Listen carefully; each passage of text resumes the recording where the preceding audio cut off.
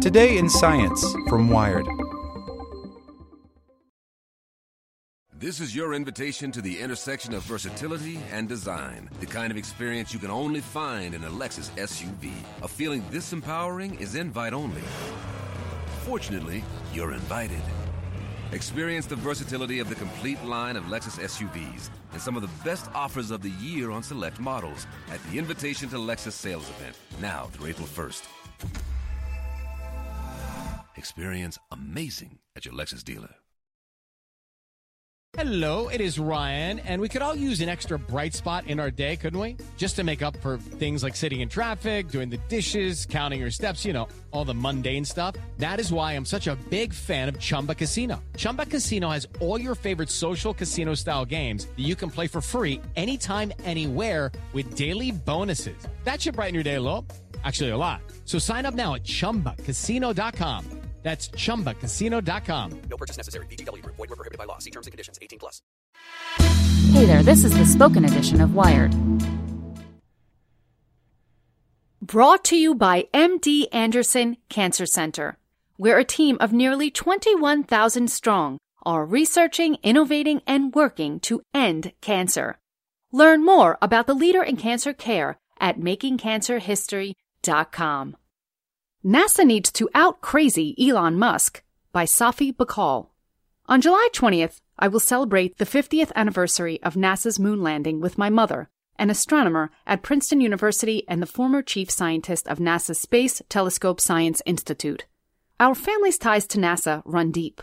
My father, also an astronomer, helped start the Hubble Space Telescope program and protected it over the years from congressional budget cutters.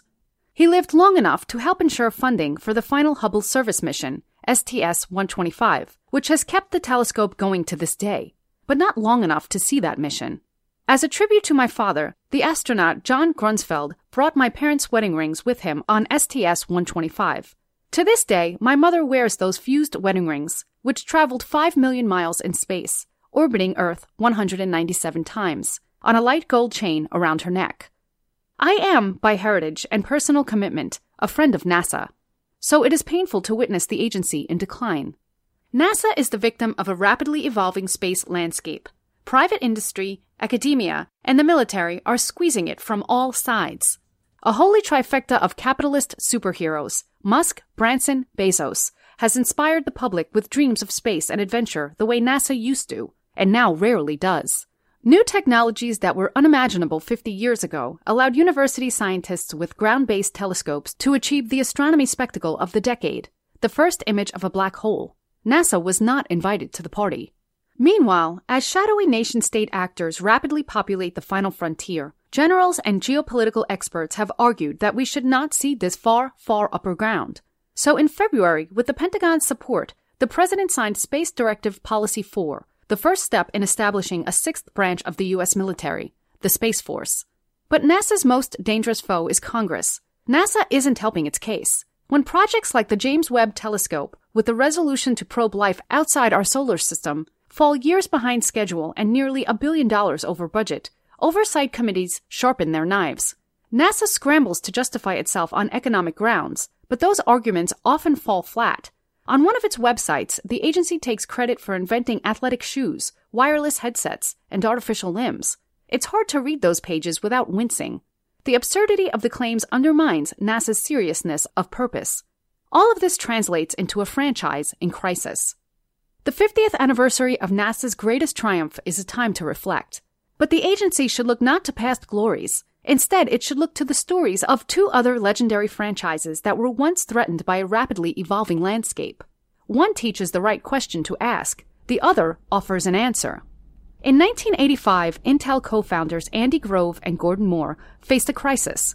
Intel's success with memory chips had fueled the company's explosive growth. But Japanese chip makers, backed by subsidies from their government, were pricing memory chips far below what any American firm could match. Intel sales were plunging.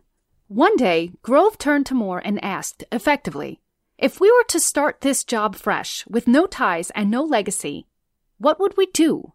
Moore instantly answered, get out of memories. That's exactly what Intel did. It wasn't easy. To most employees, Intel meant memory chips. The strategy of dominating that market was akin to religious dogma. As I started to discuss the possibility of getting out of the memory chip business with some of my associates, Grove later wrote, I had a hard time getting the words out of my mouth. But it was the right decision. Intel gave up memory chips and doubled down on microprocessors. Today, the company is worth over $200 billion. Grove asked the right question. Of course, the stakes are different for private companies and public research agencies. NASA doesn't have the same freedom to suddenly change its mission. But the experience of one unusual company, one that lived in a gray zone between private industry and sheltered public good, offers a relevant answer to that same question when applied to NASA. In 1907, a brand name franchise was in deep crisis. 30 years after Alexander Graham Bell created the Bell Telephone Company, its survival was in serious doubt. Bell's telephone patent had expired, and hundreds of new phone companies were vying to unseat Ma Bell. The company's finances were deteriorating. The company's leaders, a board of Boston Brahmins, had been milking the license from Bell's patent for 2 decades and had let the business go. Later that year, a banking group led by J.P. Morgan, the person, took control of the company. By then renamed it AT&T, got rid of its board and management and installed Theodore Vail, age 62, as its new chief executive. Shortly after Vail took over, he promised that Americans would soon be able to call anyone, anywhere in the country. At the time, few inside or outside AT&T believed Vail. Calls over even a fraction of that distance barely worked. Electric signals faded as they traveled down a wire, and no one could explain exactly why. The electron had only been discovered 10 years earlier. Quantum mechanics, which held the answer, was 20 years away. Vail's goal required technologies that did not yet exist, based on science that was not yet known. Vail persuaded his new board of directors that to solve these problems, the company should create a quarantined group working on fundamental research.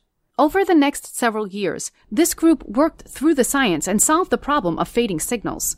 They invented the vacuum tube, the world's first amplifier. Over the next 50 years, Vail's organization, eventually called the Bell Telephone Laboratories, produced the transistor, the solar cell, the CCD chip used inside every digital camera, the first continuously operating laser, the Unix operating system, the C programming language, and 8 Nobel Prizes.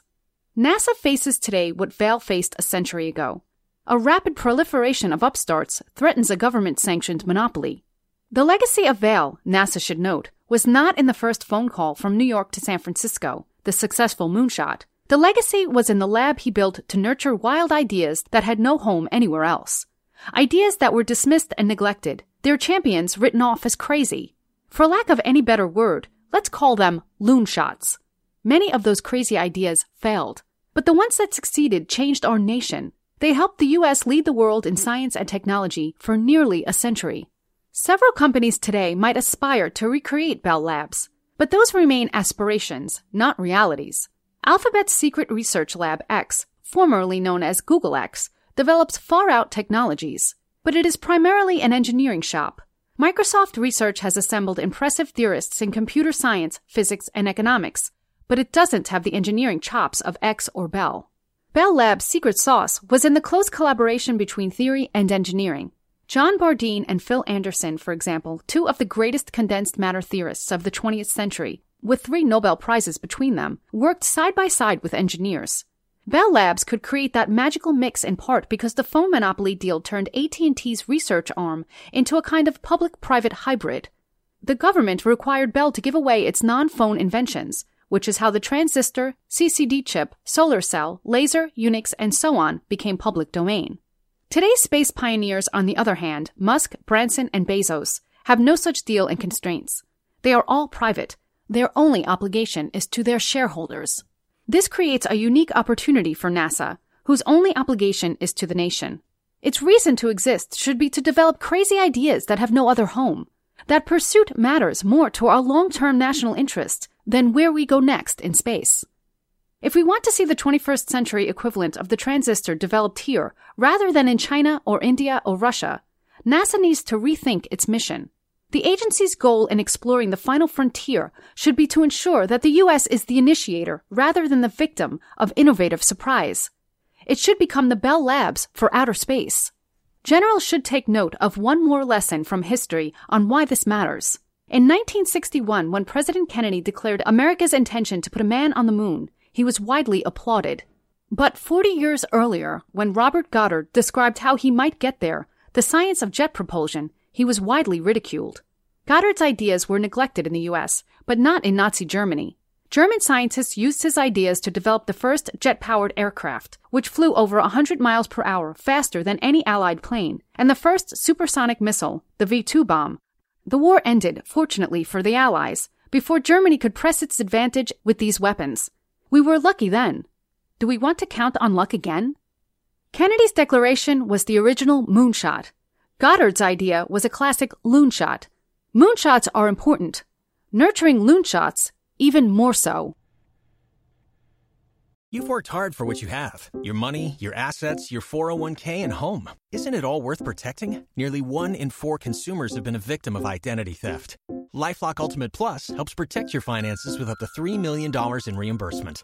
LifeLock alerts you to identity threats you might miss. And if your identity is stolen, your dedicated U.S.-based restoration specialist will work to fix it. Let LifeLock help protect what you've worked so hard for. Save 25% off your first year on LifeLock Ultimate Plus at LifeLock.com/aware. Terms apply.